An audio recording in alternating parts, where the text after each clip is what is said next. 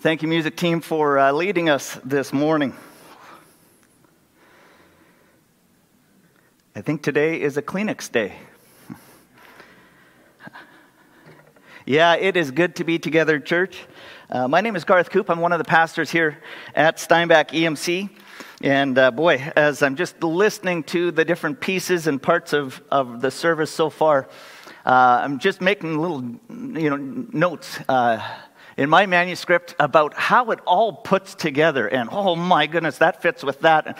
And it is incredible to see some of the stuff going on behind the scenes here that obviously is not orchestrated by us, but God, who is so much bigger, is orchestrating this again this morning. If I said today's message was going to be a fire and brimstone message, I wonder what that would do to your thought life. Perhaps if you're younger, young people in our audience and listening at home, there would be no reaction. They wouldn't know what I'm talking about.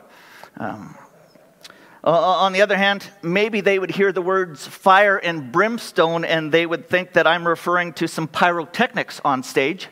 And they would go, this is going to be so cool.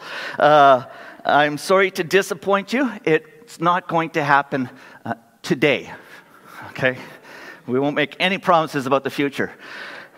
If you're a little bit older, perhaps you are thinking, yes, finally, a fire and brimstone message.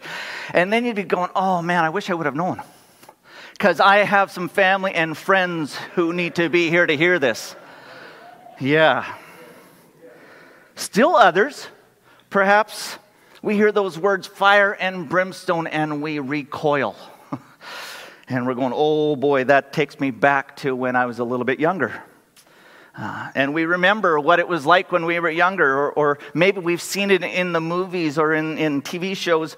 And when we think of a fire and brimstone message, we think of an angry preacher who's going to pound the pulpit, and he's going to be yelling at us, and he's going to be telling us that God is mad at me again because of all the sin in my life, and on and on. But in those visions, those memories that we have of a fire and brimstone message, as I look back on that, boy, it was hard to maybe remember them ever talking about God's love. Not often was there a reference to God's grace. Maybe Jesus' name was very seldom mentioned. And so the preacher would often speak about and speak against sin, but only in regard to punishment. In addition to this, there was nothing that was added maybe that would help us to change other than guilt and fear, which I am learning in my own life. Guilt and fear are not very effective in having change happen in my life. At least they're not very effective in having lasting change. Where do we get this narrative from? And what would Jesus say to that narrative? Dallas Willard, in his book, Renovation of the Heart, wrote this: the process of spiritual formation in Christ is one of progressively replacing those destructive images and ideas with the images and ideas that filled the mind of Jesus himself. Spiritual formation in Christ moves toward a total interchange of our ideas and images for his. In other words, our thoughts about God must line up with what Jesus said, or what Jesus thought, or we will be starting in the wrong direction. Sort of like the children's feature here where the train was going off the track, right? And so if our train of thought is going off the wrong track, our life with God will be negatively affected. What I am trying to do, what I am attempting to do and have done in the last couple messages that I've preached, and also in the coming weeks when I will be preaching, is I want to address some of these narratives that hold us back from drawing closer to God and replace them with the narratives that we find in Jesus' teaching and throughout the rest of the Scripture. I give lots of credit to James Bryan Smith, pastor, author, and teacher, in his book, The Good and Beautiful God. And I would recommend that you would pick it up. But his book has been very challenging, very encouraging to me, and has been very influential in my thoughts over the years. Because you see, this narrative of an angry God, unfortunately, is not uncommon. And if we simplify that narrative, what it really boils down to, this dominant narrative that says we need to earn God's favor. And it looks maybe something like this: that God's love and His forgiveness are earned by our good performance. That God will love me and He'll forgive me if I do good, or at least if I avoid bad. In other words, this false narrative believes that God's love, acceptance, and forgiveness must be earned by living the right way. And what God wants most for us is not to sin and instead to do good. Now, let me pause and slow this down so that I don't get too much fan mail. Okay? That's a quote from Gary, fan mail, right? Okay, this narrative is rooted, as often false narratives are, in half-truth. Okay? It is true that God does not want us to sin, and that God does want us to do good. But it is because sin harms us and it hurts our relationship with Him. And He does want us to do good instead of bad, because when we do good, it brings healing to us and to those who are receiving our goodness and our kind acts. The narrative of earning favor is very deeply rooted in our world. Maybe from an early age, we learn from our parents' love that it is dependent upon our good behavior. Or our school grades are given because of our performance. That effectiveness or affection is received because of my attractiveness, or that rejection and loneliness and isolation are the consequences of some failure in my life. And when this is played out over and over in our lives, how people treat us based upon our looks, how we act, how we perform, it is very difficult not to project that onto God. And to say, if this is how other people are treating me, this must be how God treats me as well. And if I fall short of meeting the standards of my parents and my teachers and my coaches and my friends, then how much more a God who knows and sees everything I do, who has even higher standards than my parents and my teachers and my coaches and my friends, how much more I must be a disappointment to Him. And you see what happens with that? Guilt, fear, shame, and the desire for acceptance, security, and significance become the primary motivators in my performance, in our performance-based culture. But it's not just something that we see in our culture. It can also be used or in Scripture, or misused when we read the Bible. For example, maybe we read about the Israelites who are punished and then they're sent into exile by Yahweh for their disobedience. Or we read about David's child who is born out of wedlock, and this child dies, presumably because it was conceived in the act of adultery. But there is a bigger story going on here. A bigger story that needs to guide our understanding of what's happening here. The Israelites were chosen by Yahweh for no apparent reason, and were delivered from the bondage and into the land of milk and honey, despite having done nothing to deserve it. David's act of adultery and murder should have resulted in his own death. But instead, Danny, you pointed out to this before, but instead, we read about David, who was a man after God's own heart. To say that sin has its consequences is much different than saying that because of our sin, God entirely rejects us. Okay? To say that sin has its consequences is much different than saying that because of our sin, God entirely rejects us. And so the bigger story from the biblical narrative is a story of grace and God's generosity. Oh, it would be maybe similar to watching a hockey game and watching one shift and then judging the whole game based upon that one shift. You can see how if we take just one isolated story or we take one isolated verse in Scripture and we build our doctrine about who God is on that one verse, our understanding will be very limited and very distorted. And so we learn in Bible interpretation that isolated passages must not be placed above the larger biblical story. Okay? The larger story, the dominant storyline of the Bible, is a story of unearned grace, of a God whose love is not spoiled by human sinfulness, but a God whose love for humanity is so great that he gave his one and only begotten Son, that whoever believes in him should not perish but have everlasting life.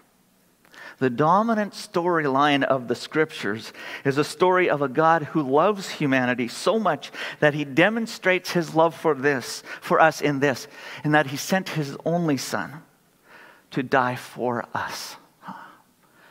The big story of grace and generosity, the persistent love of our Heavenly Father, reaches its climax in the Easter season, what we have just come through last week, right? God becoming human, the death and the resurrection of God on behalf of a rebellious world, and we celebrated that when we celebrated Good Friday, and then we celebrated Resurrection Sunday.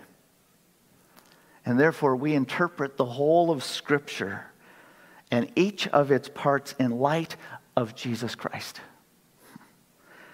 Because Jesus, the pre-existent and eternal Son of God,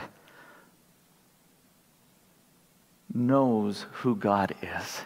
He knows the nature and the meaning of life. Jesus' narratives teach us truth. He himself is the truth. And so the key for us is to adopt Jesus' narratives for our own lives. What did Jesus say about God? Listen to this story found in Matthew chapter 20, verses 1 to 15. It's the parable of the workers in the vineyard. Jesus said this, "For the kingdom of heaven is like a landowner who went out early in the morning to hire workers for his vineyard. He agreed to pay them a denarius for the day and sent them into his vineyard. About 9 a.m, he went out and saw others standing in the marketplace doing nothing. He told them, 'You also go and work in my vineyard, and I will pay you whatever is right.' And so they went. He went out again at about noon and about 3 p.m. and did the same thing. About 5 p.m, he went out and he found still others standing around. And he asked them, 'Why have you been standing here all day long doing nothing?' 'Because no one has hired us,' they answered. He said to them, 'You also go and work in my vineyard.' When evening came, the owner of the vineyard said to his foreman, 'Call the workers and pay them their wages, beginning with the last ones hired and going on to the first.' The workers who were hired about 5 p.m. came and each received a denarius. So when those who came, who were hired first, they expected to receive more.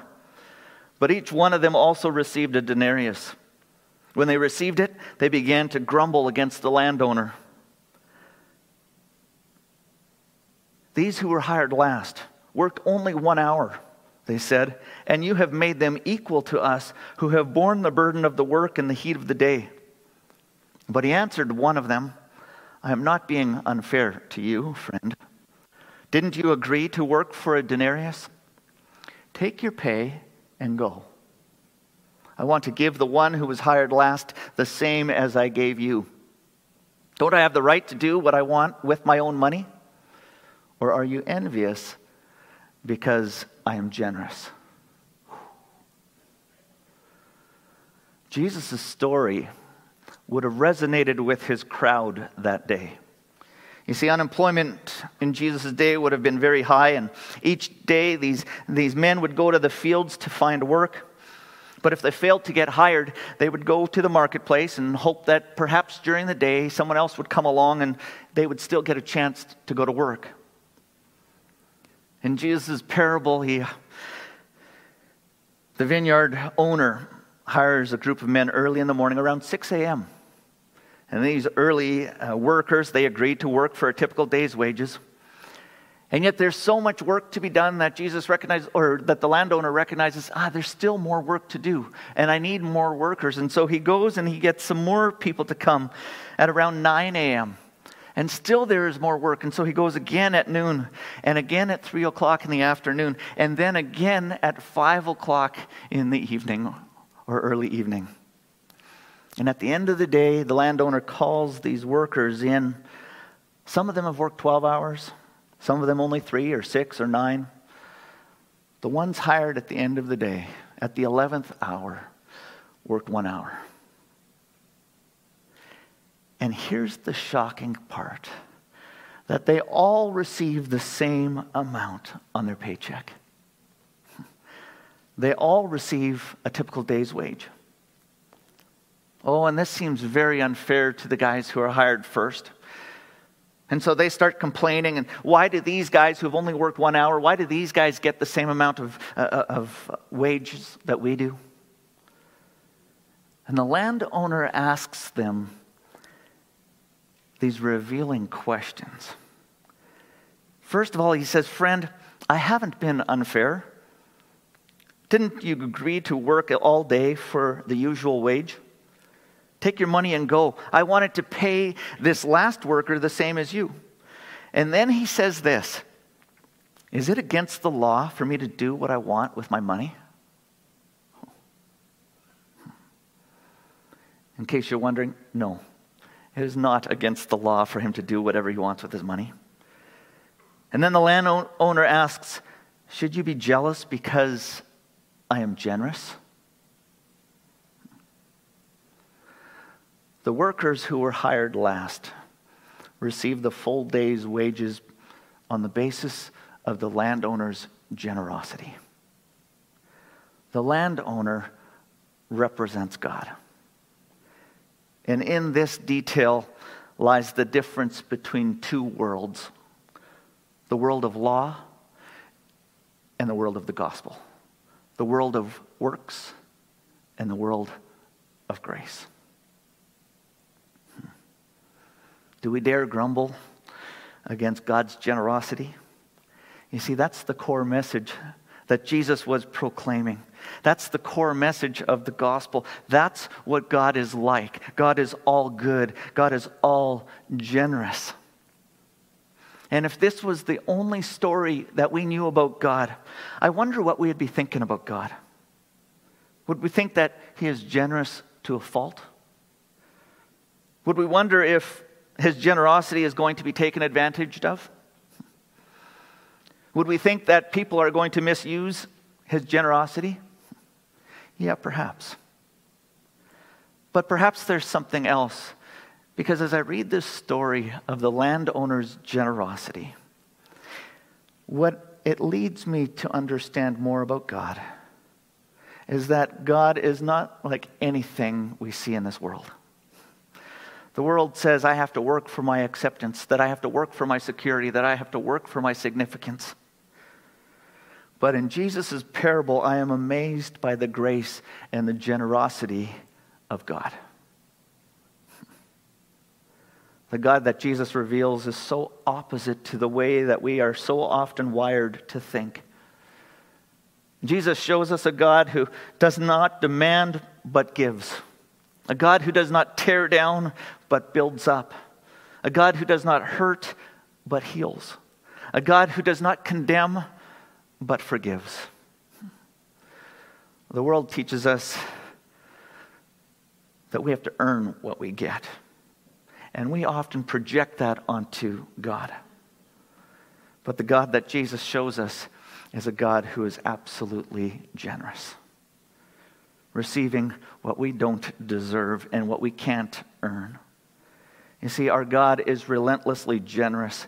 His generosity never runs out. Everything that we have is a gift. Life, breath, that's a gift.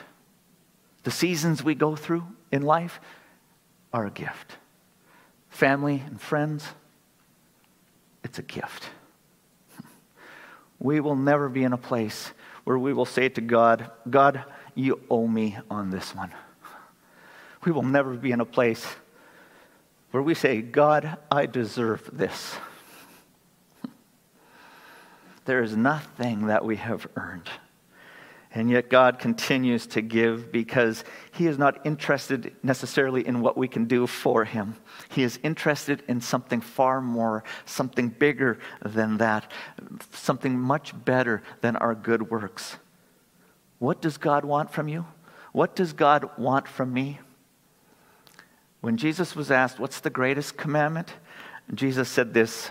We find this in Matthew chapter 22, verse 37.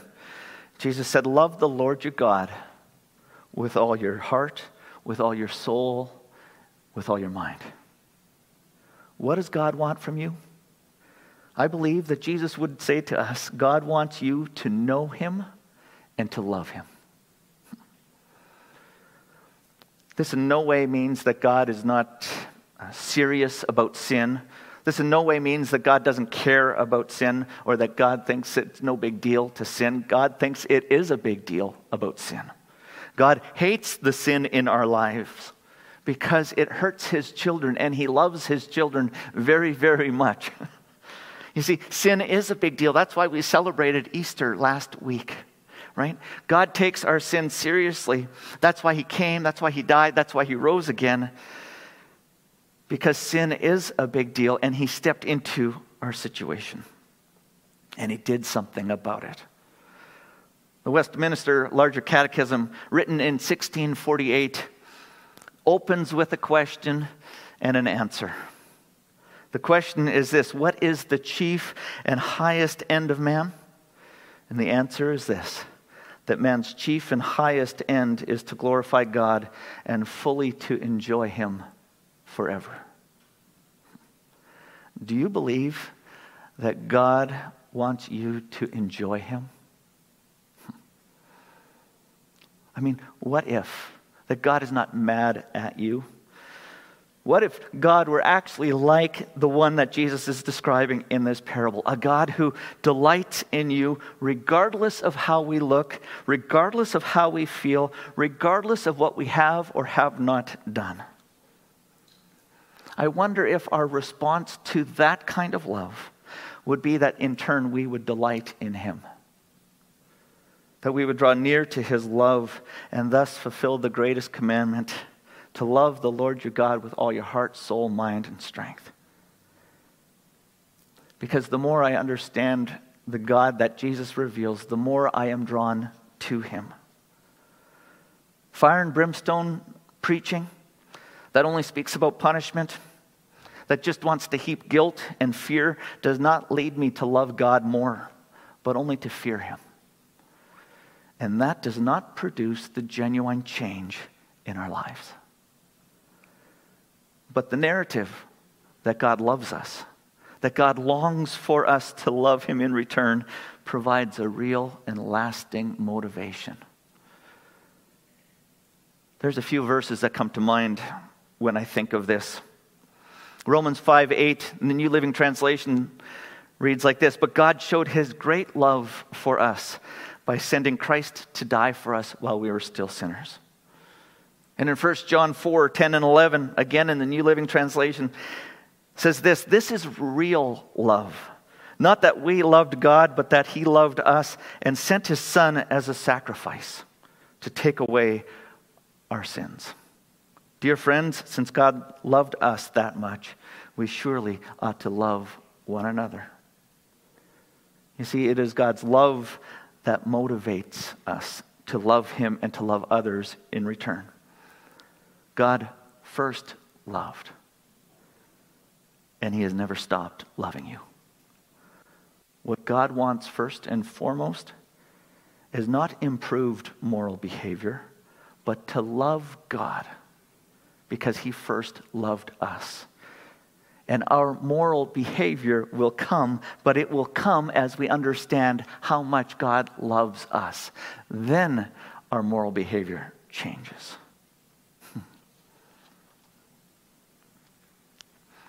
That's why it is so important that we get the story straight. That we get the right thoughts about God, because it affects everything we do, right? The train on the track. Get your thoughts right about God, and the rest will come around too. God is good. Worship team, come on up. God is loving. God is trustworthy. He is forgiving, and He is powerful. Music team's going to lead us in a song, and I'm just going to read some of these words because these are so powerful for us. That He is the comforter, the counselor, the Prince of Peace. He is the author and maker of everything. He is the defender, deliverer, the King of Kings. He is helper and healer. Savior and shelter through every storm. He is refuge, redeemer, and Lord of Lords. He is provider, protector, the great I am, the Alpha, Omega, beginning and end. He is hope for the hopeless. He is rest for the weary. He is help for the hurting, mending the broken, bearing the burdens. He is a generous God. Do you know Him, church? Let's sing it out together.